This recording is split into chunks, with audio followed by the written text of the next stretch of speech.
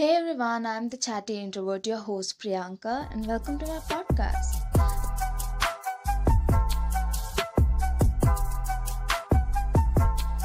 But before we start with the episode, I feel the need to say that if anything I say didn't make sense to you, or by the end of this episode, if you felt like, what was she even rambling about? I mean, nothing she said really made much sense to me.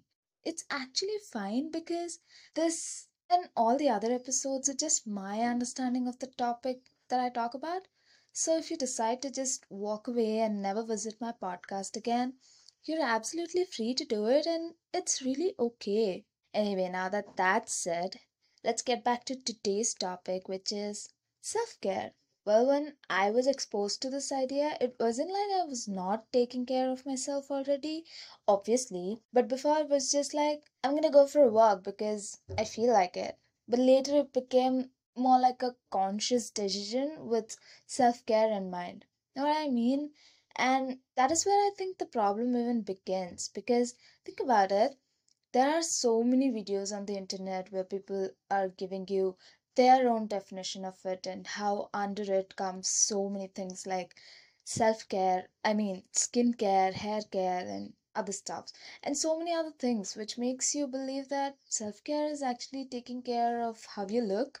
And unknowingly, you will start feeling guilty for not doing such things because you might feel like you're not taking care of yourself enough, which is actually problematic. There are, of course, people who care for themselves by doing these things and genuinely feel happy about it. But for many other people, it can become a pressure. And on the flip side, self care can also be used as an advantage for wrong reason. For instance, when I was having exams, I literally stopped studying midway, saying, "This is messing with my head too much. I should not be so tough on myself." Which definitely wasn't the case. I was just procrastinating and used self care as an excuse. I'm not against self care because it is very important to take care of ourselves, especially in this generation, given the mental problems everyone are dealing with. But my only concern is that it should not be taken as seriously to a level where it just becomes another thing that causes you stress or where you just use it as an excuse.